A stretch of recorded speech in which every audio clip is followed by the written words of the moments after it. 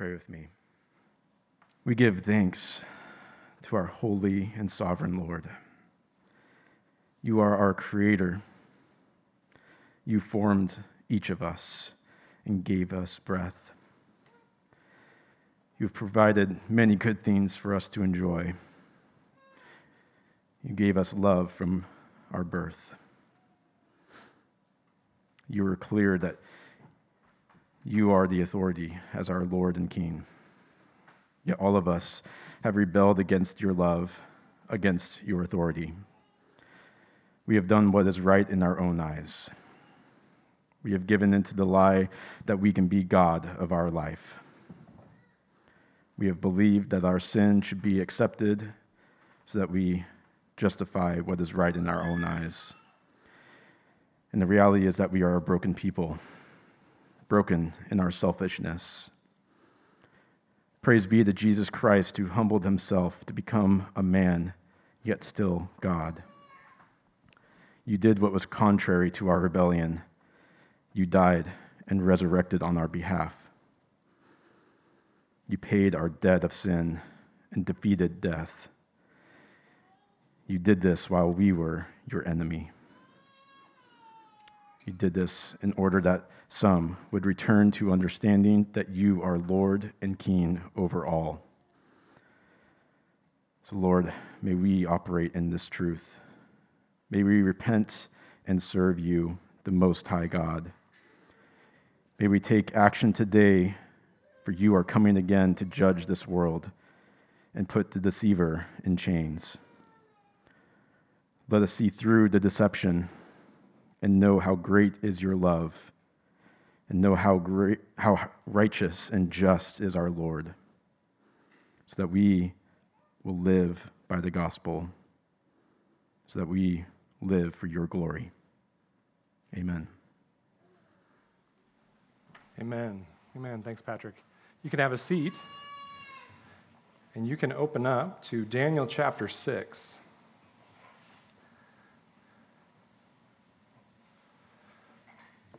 Daniel chapter 6.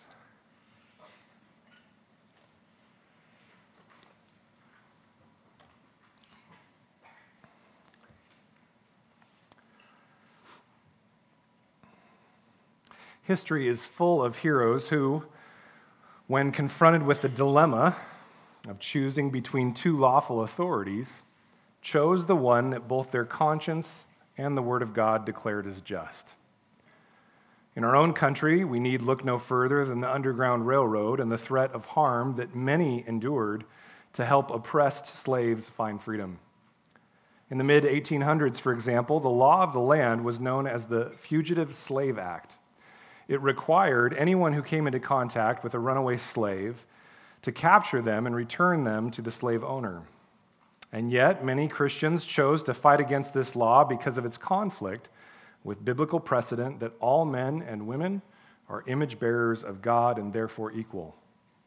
One abolitionist in particular, a Quaker named Thomas Garrett, was a white businessman in Delaware who openly housed and aided as many as 2,700 runaway slaves on the Underground Railroad, one of those being Harriet Tubman herself.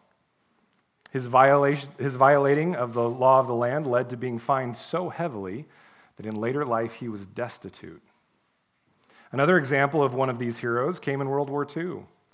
A Dutch watchmaker and her family chose to go against the law of the land and the occupying Nazi force and hide Jews in their home so that they would not have to face certain death in the Nazi concentration camps.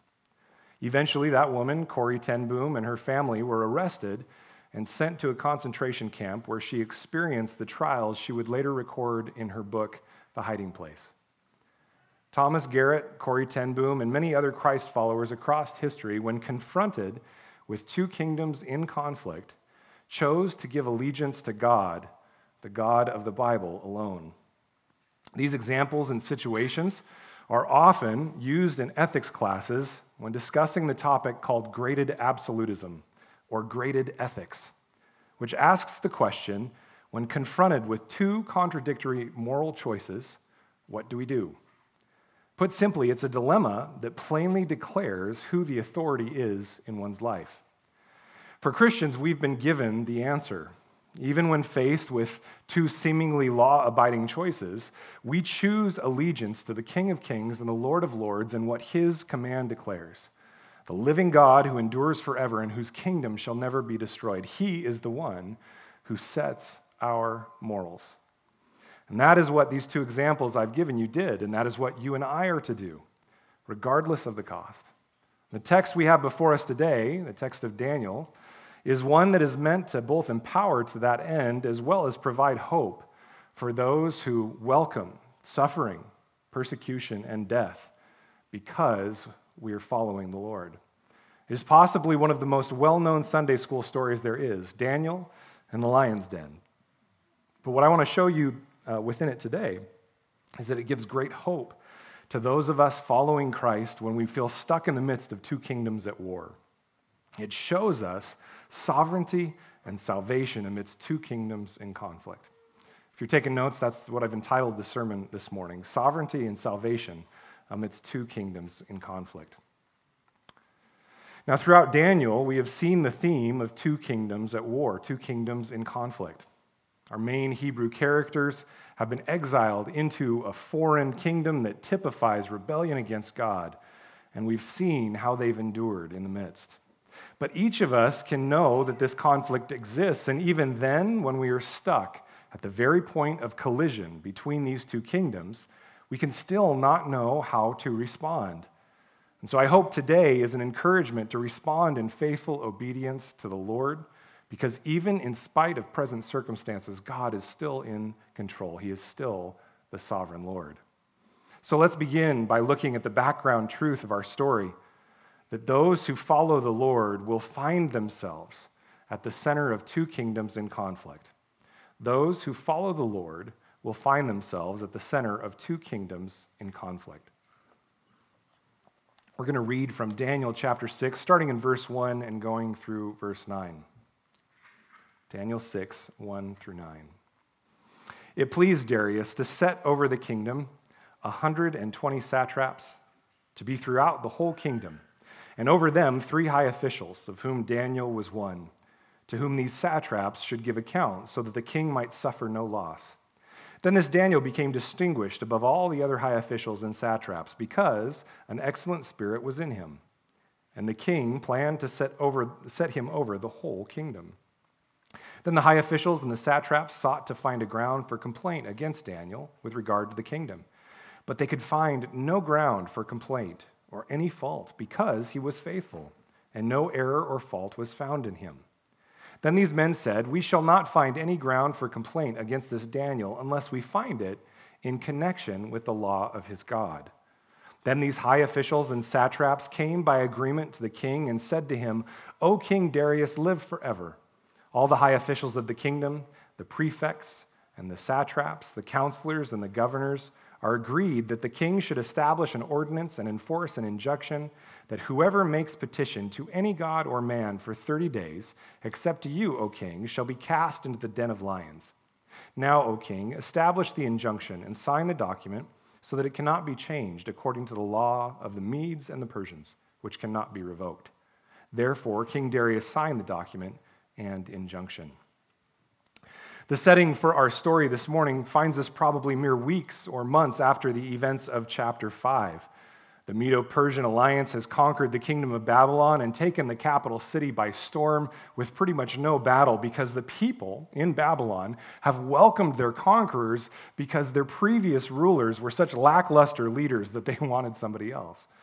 Now, because you'll run into this with any commentary or criticism on Daniel, I want to point out to you that the name of the ruler that's given and put forward here is Darius in chapter 6, verse 1.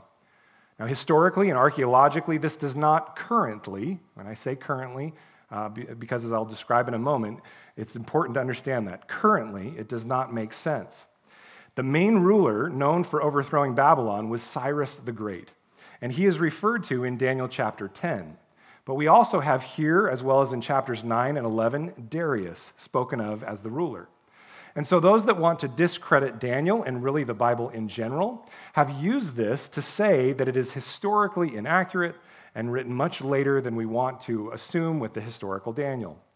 But the simple answer for this is to look at chapter 5 that we went through last week in the story of Belshazzar. Up until 100 years ago, critics ripped apart that chapter as proof of the Bible's error.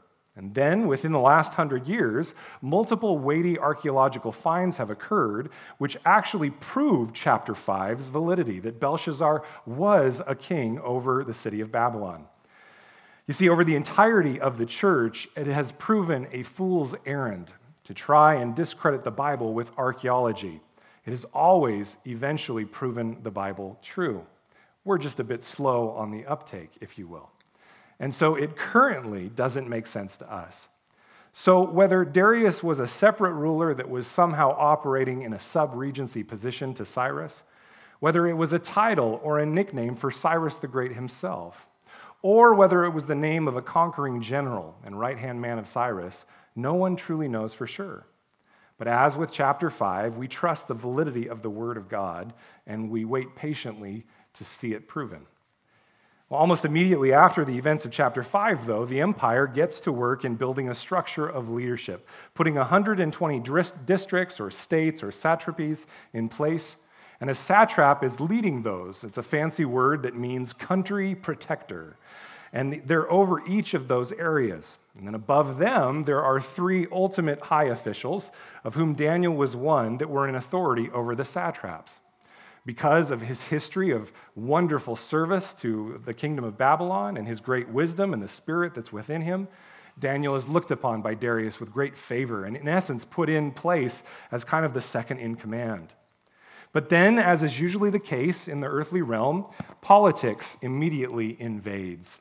Notice that in this section between verses 6 and 9, all of the conspirators come to Darius, the 2 high officials and then some of the satraps, and they say, hey, all of us are unified in this idea that you should do this thing, that you should put this law in place, when in reality, who was the one person left out in the dark? It was Daniel. And so politics is invading here. And remember that part of the origin of the fall is the refusal of any human to be under authority or submission to another. It's part of what makes us rebellious human beings. We don't want to have anyone rule over us. We want to be gods. And this was the pride that was at the core of Adam and Eve's desire to be like God and to remove God's position as the one who determines good and evil. And so we see these satraps and the 2 other high officials get built up in this frenzy of anger that Daniel, a mere exile from the Hebrew people, should rule over them. You can almost hear them yell, "We will not have this man rule over us." And twice the phrase will be used here in the ESV, they came by agreement. You can see that in verse 6, the first mention of it. In both cases, this phrase has the negative and malicious connotations of conspiring together to do harm to Daniel. And these officials, they represent every ruler, every leader, and every politician who has convinced themselves that they are serving the people, when in reality, they're trying to gain power for their own sinful purposes and pride. In looking at Daniel, though, there is nothing in him to be found that can be brought against him. We've seen throughout the book that Daniel understands that his life, his words, his actions, everything he does is a witness that reflects Yahweh. And so it says that they could find no ground for complaint or any fault because he was faithful, and no error or fault was found in him. I wonder, friends, if Salem, if our coworkers, if our neighbors, if our peers, our spouses, our kids can look at those of us in this room and say the same thing about our lives. Do we live our lives in a way to gain this same good favor with the very people we are trying to reach with the gospel? It's a good question to ask. But because these leaders could find no fault, the conspiracy against Daniel realized that all they could do is set Daniel's unwavering faithfulness and obedience to the sovereignty of Yahweh over and against the requirement of allegiance to an earthly king and kingdom. Now, friends, this is not new.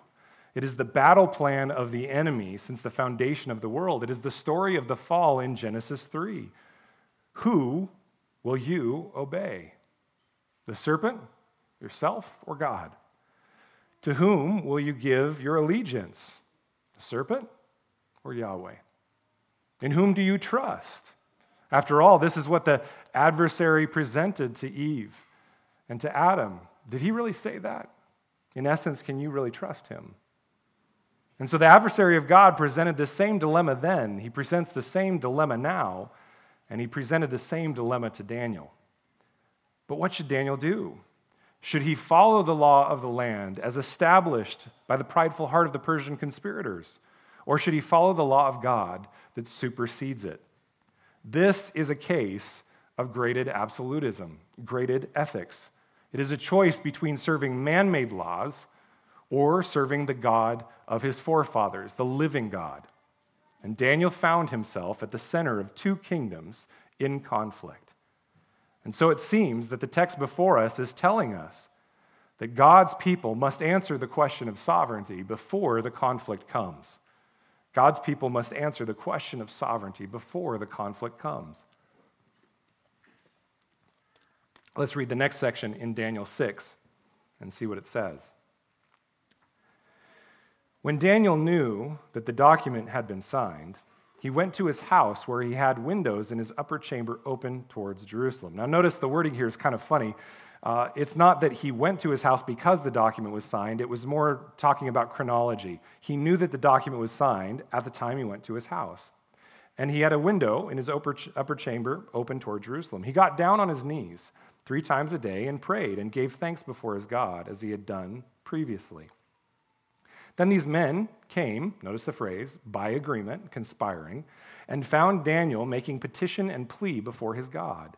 Then they came near and said before the king concerning the injunction, "O king, did you not sign an injunction that anyone who makes petition to any god or man within 30 days, except to you, O king, shall be cast into the den of lions?" The king answered and said, "The thing stands fast according to the law of the Medes and the Persians, which cannot be revoked." Then they answered and said before the king, "Daniel, who is one of the exiles from Judah," you can almost see the Cheshire cat grin on their face as they say this. "Daniel, who is one of the exiles from Judah, pays no attention to you, O king, or the injunction you have signed, but makes his petition 3 times a day." Then the king, when he heard these words, was much distressed and set his mind to deliver Daniel. And he labored till the sun went down to rescue him. Then these men came by agreement, there's that phrase again, to the king and said to the king, "Now, O king, that it is a law of the Medes and the Persians that no injunction or ordinance that the king establishes can be changed." Then the king commanded, and Daniel was brought and cast into the den of lions. The king declared to Daniel, "May your God, whom you serve continually, deliver you." And a stone was brought and laid on the mouth of the den, and the king sealed it with his own signet and with the signet of his lords, that nothing might be changed concerning Daniel. Then the king went to his palace and spent the night fasting. No diversions were brought to him, and sleep fled from him. Here we are presented with a contrast between 3 different parties, 3 different motivations. You have Daniel, the conspirators, and the king. And each one is answering to a different authority. In the mind of the conspirators, it's a done deal. The sovereign power to which they bow, even though it's not truly sovereign, is their own hubris and pride, arrogance, and fear. Peer pressure as well. It is out of these motivations that they manipulate the king to create a temporary law that shows him who will be faithful and who will not in his newly created kingdom. This was to be evidence of who was going to be on his side, that the king alone would be the one mediator between the gods and the people. But in the mind of Daniel, it also seems equally simple. He does what he has always done, and probably what, by this point in his life, he has been doing for 7 or 8 decades of his life. He stands firm on the principles and commands of the God of his forefathers. Now let's pause for a moment and look at why we can say that, why we can say that biblical precedent guides Daniel. Now obviously we are commanded, and so were the Jewish people of the Old Testament, we are commanded to pray. But here Daniel prays in a specific way, towards the direction of Jerusalem. And perhaps this is out of obedience to the historical scripture which recalls the dedication of the temple by Solomon, the place at which God's tangible Shekinah glory had dwelt with Israel. In 1 Kings, Solomon prays this to God. He says this in 1 Kings 8:35. He says, "When heaven is shut up and there is no rain, because they have sinned against you, if they pray toward this place and acknowledge your name and turn from their sin when you afflict them." And he goes on to say, "Then you will heal your people, you will heal their land." And right before this is a statement about what happens when your people are conquered and put into exile. And so it could be that this actual verse is speaking to the fact that Daniel wanted to pray towards Jerusalem because his people were in exile. Perhaps Daniel was praying this way because he felt it was in obedience to God in his current circumstance. He also prays 3 times a day, specifically, as he always had.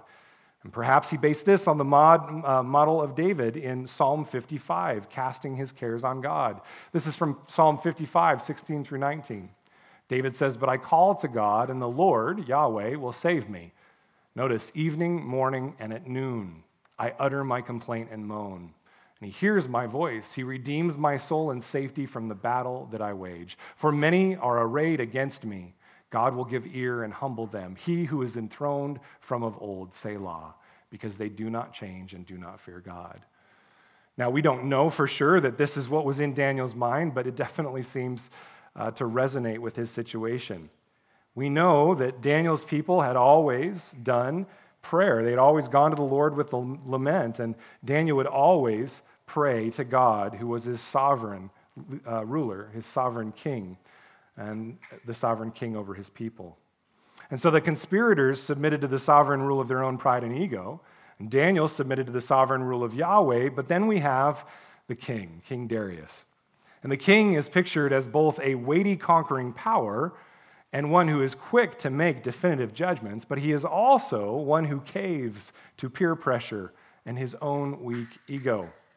When he realizes what he has done in creating a law that would harm his best ruler, he fumbles in trying to find a legal remedy and even loses sleep over the possibility that Daniel might die. He is pictured as one the book of James calls double-minded, unstable in all his ways. Now, since we're talking about that, why don't we go ahead and turn to James, and let's take a look with me at what it says in James chapter 1, because this story reminds me very much of the words of James. And let's see, indeed, how King Darius is a double-minded man. If you turn past the book of Hebrews, you'll end up at James. Now, as we read through this, I want us to think about all of the themes that we've seen throughout Daniel, the themes of pride and humility, asking for wisdom and being foolish, the theme of suffering and God doing work through suffering. And I just want you to kind of lay this section of James over the top of Daniel and look at how the two interact. James chapter 1, verses 2 through 12. He says this, "Count it all joy, my brothers and sisters, when you meet trials of various kinds. For you know that the testing of your faith produces steadfastness. And let the steadfastness have its full effect, that you may be perfect and complete, lacking in nothing. If any of you lacks wisdom, let him ask of God, who gives generously to all without reproach, and it will be given him. But let him ask in faith with no doubting. For the one who doubts is like a wave of the sea that is driven and tossed by the wind. For that person must not suppose that he will receive anything from the Lord. He is a double-minded man, unstable in all his ways. Let the lowly brother boast in his exaltation, and let the rich in his humiliation, because like a flower of the grass he will pass away. For the sun rises with its scorching heat and withers the grass. Its flower falls and its beauty perishes. So also will the rich man fade away in the midst of his pursuits. Blessed is the man who remains steadfast under trial, for when he has stood the test, he will receive the crown of life." It's almost as if James has been listening to our sermons in Daniel. Trial is not to be seen as a curse, but in that trial, the humbling that comes so that we might submit further to the sovereignty of God is a benevolent gift. It's a benevolent grace, not a malevolent curse. But let us be steadfast and immovable in Christ before the trial comes, because if not, we will be tossed to and fro as King Darius was. Blessed is the one who remains steadfast in the test of the trial, for it is that person that is assured that they are in Christ and will receive the crown of life.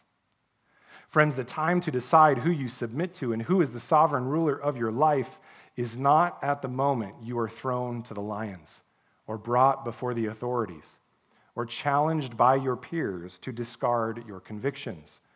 It is now, before the trial comes. Make sure it is the sovereign God you follow, rather than fear of pride or popular opinion, fear of man. Otherwise, you will waver. And this reminds me of Israel in the book of Joshua. When confronted with the fearful reality of going into the promised land in armed combat to take hold of the land God had given them, Israel started to waver. But their leader, Joshua, a type and foreshadow of Christ to come, encouraged them in Joshua 24:14 through 15. He says, "Now therefore, fear the Lord." And remember, behind that is the name of our God, Yahweh. "Fear the Lord and serve him in sincerity and in faithfulness. Put away the gods that your fathers served beyond the river in Egypt, and serve the Lord. And if it is evil in your eyes to serve the Lord, choose this day whom you will serve, whether the gods of your fathers that they served in the region beyond the river, or the gods of the Amorites in whose land you dwell." In other words, serve the world or serve Yahweh. But then he says this famous line, "But as for me and my house, we will serve the Lord." The answer is not to wait until the moment of trial, when the kingdom of God and the kingdom of the world collide in your midst and you're stuck in between. Because then the questions that will go through your mind are not, what would Christ have me do? But they are, what do I think I should do? What am I feeling? What is the world telling me? What do my friends believe? What is the media telling me?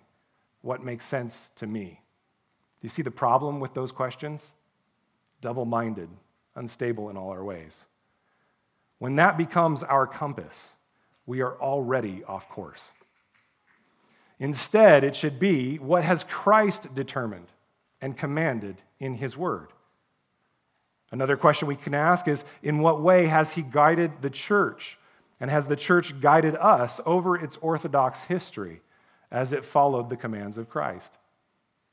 Also, in what direction is the multitude of godly counsel helping to direct me? In these ways, we are submitting to the sovereignty of the one true God and not raising ourselves up or the world up to be the sovereign ruler of our lives. When we discuss the sovereign reign of God in our lives, what we mean is that to call Christ our King is to once and for all submit authority of our life to him, to his word, and to his church.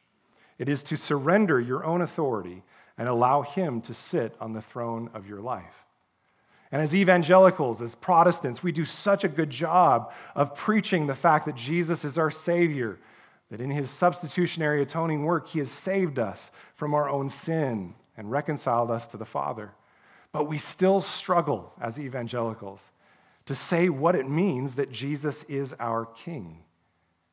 Many of us are comfortable with Savior, but many of us still struggle with Jesus as our ruling King. In many situations, having Jesus as our sovereign ruler will make our decisions easy. But in others, it will mean we need to wrestle together to find the will of God. And this is why the last year, brothers and sisters, has been so difficult to navigate. At every turn, our elder team has done our best to balance the love of those in this church and in our community with submission to our governing authorities as taught throughout the Bible, all in ultimate submission to the God that calls us to gather each week as a proclamation of the truth that he is our sovereign Lord and King above all others. Now, if the government had commanded us to pray to a different God, to cease worshiping altogether, or to denounce the name of Christ, it would have been a far easier task for us as elders to decide our response. Amen? Pretty blatant no would be the answer. But that was not the case. And while some disagree with the route we have taken, I feel confident that our hearts in leading you in this have been submitted to God's ultimate reign and glory. Now, we may absolutely, I can pretty much guarantee you that we as your leaders have made steps at points that were incorrect. But overall, I believe we have been submitted to God's word in the tension and balance we have chosen to strike so that we can show in fullness that Jesus is our sovereign Lord.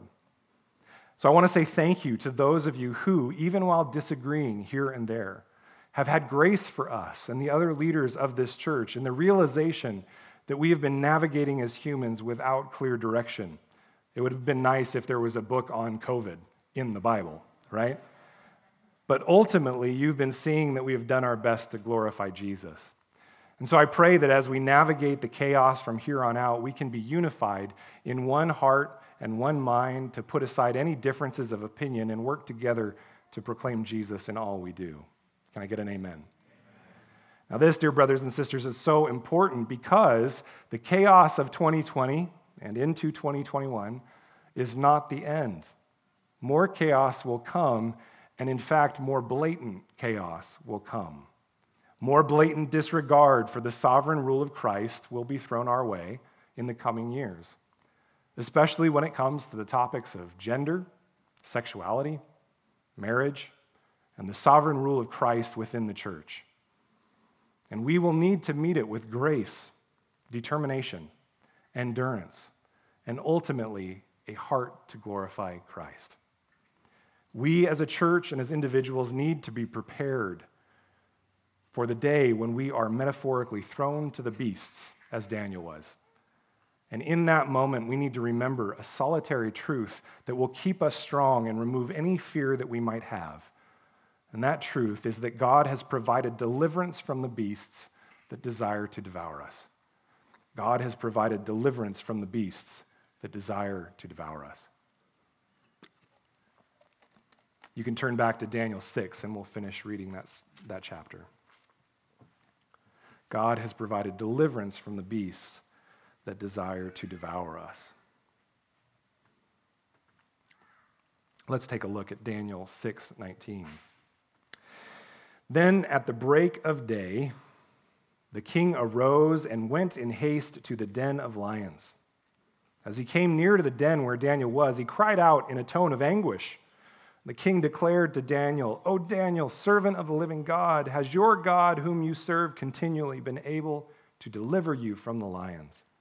Then Daniel said to the king, "O king, live forever. My God sent his angel and shut the lions' mouths, and they have not harmed me because I was found blameless before him.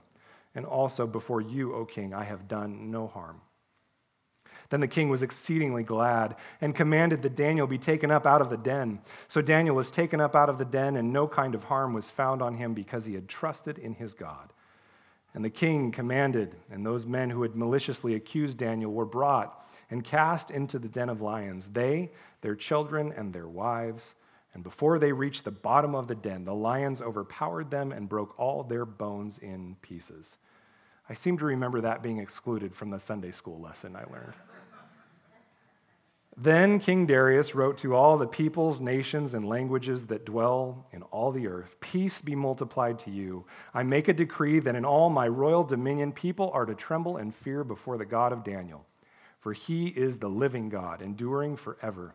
His kingdom shall never be destroyed, and his dominion shall be to the end. He delivers and rescues. He works signs and wonders in heaven and on earth. He who has saved Daniel from the power of the lions." So this Daniel prospered during the reign of Darius and the reign of Cyrus the Persian.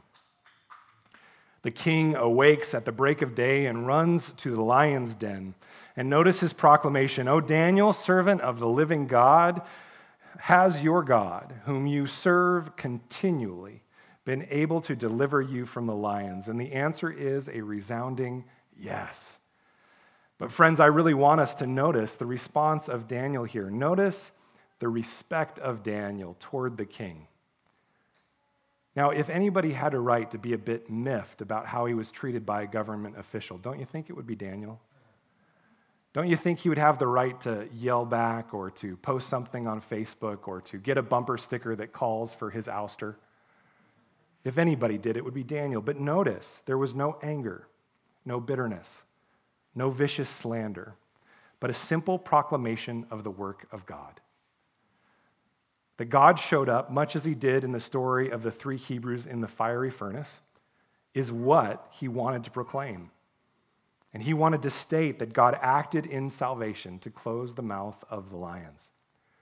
Daniel goes on to say that the reason was because he was found blameless before God and before the king. What he is describing here is what's called a trial by ordeal. If you're taking notes, you can write that down. A trial by ordeal. And he had been found innocent. A trial by ordeal was common in ancient Near East culture, that when a situation turned out to be a he said, she said, or there was no solid proof, or there was doubt in the false witnesses that were proclaiming slander, a trial by ordeal would be used to find out the truth of innocence or guilt. The closest thing in our historic culture in the United States is the really bad period of time where we had the witch trials. And we would suggest that a person would be known if they were a witch or not by tying them up and throwing them in a river and other things. Now that's a perversion of this idea of trial by ordeal. But there's an example even closer to us in the Bible you can look at as a great example on your own time. This is the case of a woman accused of adultery in Numbers 5. You can go read that on your own. The case of a woman accused of adultery in Numbers 5. But there, a trial of ordeal is used to proclaim innocence or guilt. And Daniel exclaims that this trial by ordeal that he had been in had proven his innocence, and therefore his victory over the conspirators and the kingdom of darkness to which they belonged. Now, so often this story is used to provide a simple parable based on verse 23, that if one trusts enough in God, they will be saved from trials. Now, those of us that read the Bible, is that what the Bible says? That those who are faithful and follow God can be assured that they won't have trials? No, in fact, it's the exact opposite. Now, there might actually be a piece of truth in that has some validity, but I think it's a gross oversimplification that's often used as a harmful tool to harm others when they're going through trials. Because there's actually a far stronger point here than just that. The lions here are used symbolically as judgment. They were to be the punishment and consequence given out to the one who has broken the law. And Daniel was found blameless, and so God protected him. And this would have been wonderful news to the generations of Christians facing their own martyrdom, sometimes even at the mouth of lions in the Roman gladiatorial colosseums. But even within that, we need to look at the theme of the beasts given throughout Daniel and the rest of the Bible that comes to almost a culmination here. 2 Sundays ago, in the story of Nebuchadnezzar, we looked at the themes of beasts and whether mankind would rule over them as commanded by God, or would succumb to them and become beasts themselves based on their own pride. Then in chapter 5, in the story of Belshazzar, we were reminded of this truth again last week. And next week in chapter 7, we will see this beastly imagery of individuals morph into grotesque beasts that represent the kingdoms of the earth backed by the ultimate kingdom of darkness that is trying to overtake the kingdom of God. And they will all ultimately, as we will see in chapter 7, be conquered by the work of the Son of Man, the Messiah of God, the one we know as Jesus the Christ. And so in the flow of this theme, it seems to me that the author of Daniel wants us very much to see the lions as just that, beasts that wish to devour us. And in this same imagery, we can see many beasts, can't we? We can see the beastliness that's within us, that we have looked at over the last few weeks, that feeds on our pride as we set ourselves up as judge over God and others. There's the beastly pull of the worldly system and the kingdom around us that hopes to devour us. It is this system and power behind all the attacks on the kingdom of God and his commands to us. It is this kingdom of darkness that motivated and drove the conspirators against Daniel. It is this same kingdom that motivated and drove the conspirators against David, as he penned in Psalm 22 that we read earlier this morning. We read earlier that where he said, the beasts are around him, they open wide their mouths at me like a ravening and roaring lion. That's from Psalm 22, 12 through 13. It was also this system that caused the religious leaders of Jesus' day to conspire together for his death. And isn't it interesting that David in Psalm 22 prophetically foreshadowed the cross and the crucifixion of the one who would be the Christ when he penned this in Psalm 22:16, "For dogs encompass me, a company of evildoers encircle me. They have pierced my hands and my feet." Ultimately, the beast within and the beast without, they work under the direction of the ultimate beast, the one who Revelation calls the beast, the adversary of God himself, Ha-Satan in the Hebrew. We know him as Satan. The one whom Peter declared as a roaring lion in 1 Peter 5:8. He prowls around seeking someone to devour. All of these beasts, employed under submission to the kingdom of darkness as their authority, seek to destroy those who follow Christ in spirit and in truth. Paul knew this well when he made this random reference in 2 Timothy 4:17. He said, "But the Lord stood by me and strengthened me so that through me the message might be fully proclaimed and all the Gentiles might hear it. So I was rescued from the lion's mouth." Commentators wonder if he meant literal lions of the Colosseum or figurative lions, the same that we're discussing, the beasts that wish to devour us. And this is why, dear brothers and sisters, we need to cling to Christ as a drowning man clings to a rope. We need to cling so heavily and tightly to the good news of the gospel. In Psalm 22, David cries out with this in 19 through 21, "But you, O Lord, do not be far off. O you, my help, come quickly to my aid. Deliver my soul from the sword, my precious life from the power of the dog. Save me from the mouth of the lion. You have rescued me from the horns of the wild oxen." David prophetically declared that he needed God to provide his salvation and save him from the mouth of the beasts that wanted to devour him. At the cross of Calvary, Jesus gave us that salvation. And he gave it to us in such a powerful way that we need not fear any force or any kingdom that might lift itself up against the sovereign reign of our Savior and King. Our text today, written centuries before Christ, perfectly foreshadows the work of the cross to such an extent that the gospel writers recalled the imagery of Daniel 6 as they proclaimed Christ the ultimate blameless sacrifice.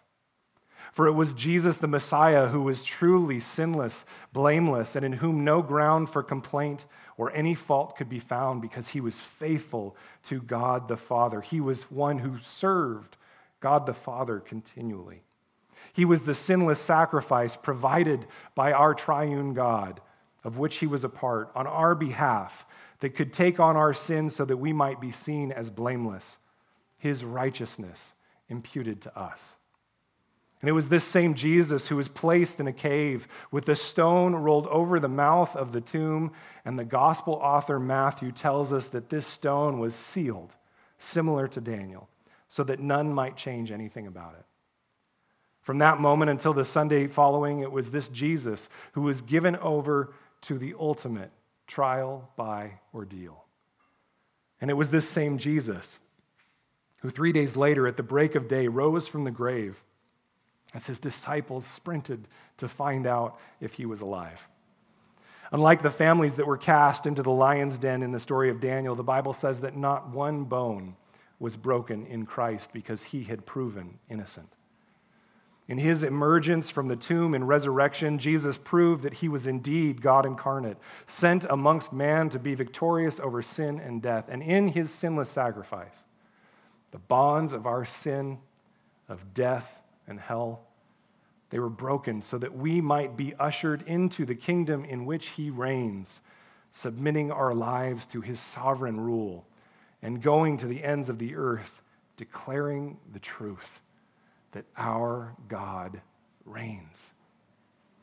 And this imagery sets us up in Daniel chapter 7 in a massive way next week, as we will look at the fullness of this proclamation of the sovereign reign of God's Messiah. So make sure not to miss it, even though it's spring break, and I know You got fun things planned. Let's be here to go over one of the most beautiful chapters in the Bible, but also in the book of Daniel, chapter 7. Well, the application of what we see in Daniel 6, in the practical response of Daniel and its foreshadowing of Christ, is so important for us to gain today. So I want to give you a couple of application points here to finish. First, it poses to us the question of who we will emulate and whom we will serve. Will we be like the conspirators, acting in the sovereignty of self and the kingdom of darkness? Will we waver as it suits us, like the king? Or will we be like Daniel, giving our lives over to the Lord's ultimate authority, moment by moment and day by day? We each need to choose this day whom we will serve. And so I say to you, brother and sister, choose whom you will serve. Who will be your ultimate authority? Second, because it is obvious in this text that it calls us to emulate Daniel in our lives, it calls us to a life in which we receive by grace the imputed righteousness of Christ. But the amazing news of the gospel does not just stop there. It's also that he gives us his imparted righteousness by his Holy Spirit that guides us through his command in his word and commands obedience from us. His imputed righteousness is given to us by grace, nothing we can do, nothing we can earn. It's what justifies us before the Father. His imparted grace is given to us so that we learn continual and growing obedience through sanctification. And it is in this obedience that we act as Daniel did. Notice that he did not riot when a law so obviously against his God and conscience was put into place. He did not revolt or revile, nor did he just surrender. He simply behaved in the way that God had always required. He did what followers of Christ do, in his case, of Yahweh do. He did not hide it, nor did he shine a light on it in order to show bitter disregard for his earthly rulers. He simply acted like a follower of Yahweh. The action we are called to when the world so obviously fights against us as it does and as it will is to provide such examples that rise above the fray that we can know we are following in the image of Christ. Peter himself calls us to this in that passage we've looked at repeatedly through Daniel, but I want to look at one more time today. Would you turn there with me again to 1 Peter chapter 2? 1 Peter chapter 2.